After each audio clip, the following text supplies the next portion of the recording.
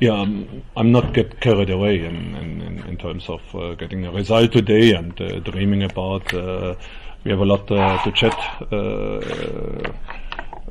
in certain moments of the game.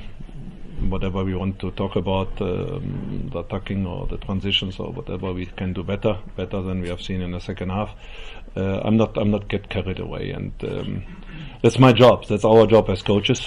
If people are talking about, I don't know, who is it, Shakespeare or whatever, if people are talking about they like your honesty, yeah, then if you are honest to a person, to a player, then the honesty loving piece is gone, because then you are the biggest arsehole. Meaning we are have a very clear understanding what was good, and we have a very clear understanding what can be better. We are very happy about the result. We had a very competitive game, well organized from Shell Helix and the stadium management. Absolutely top event from the beginning till the end, how we are sitting here.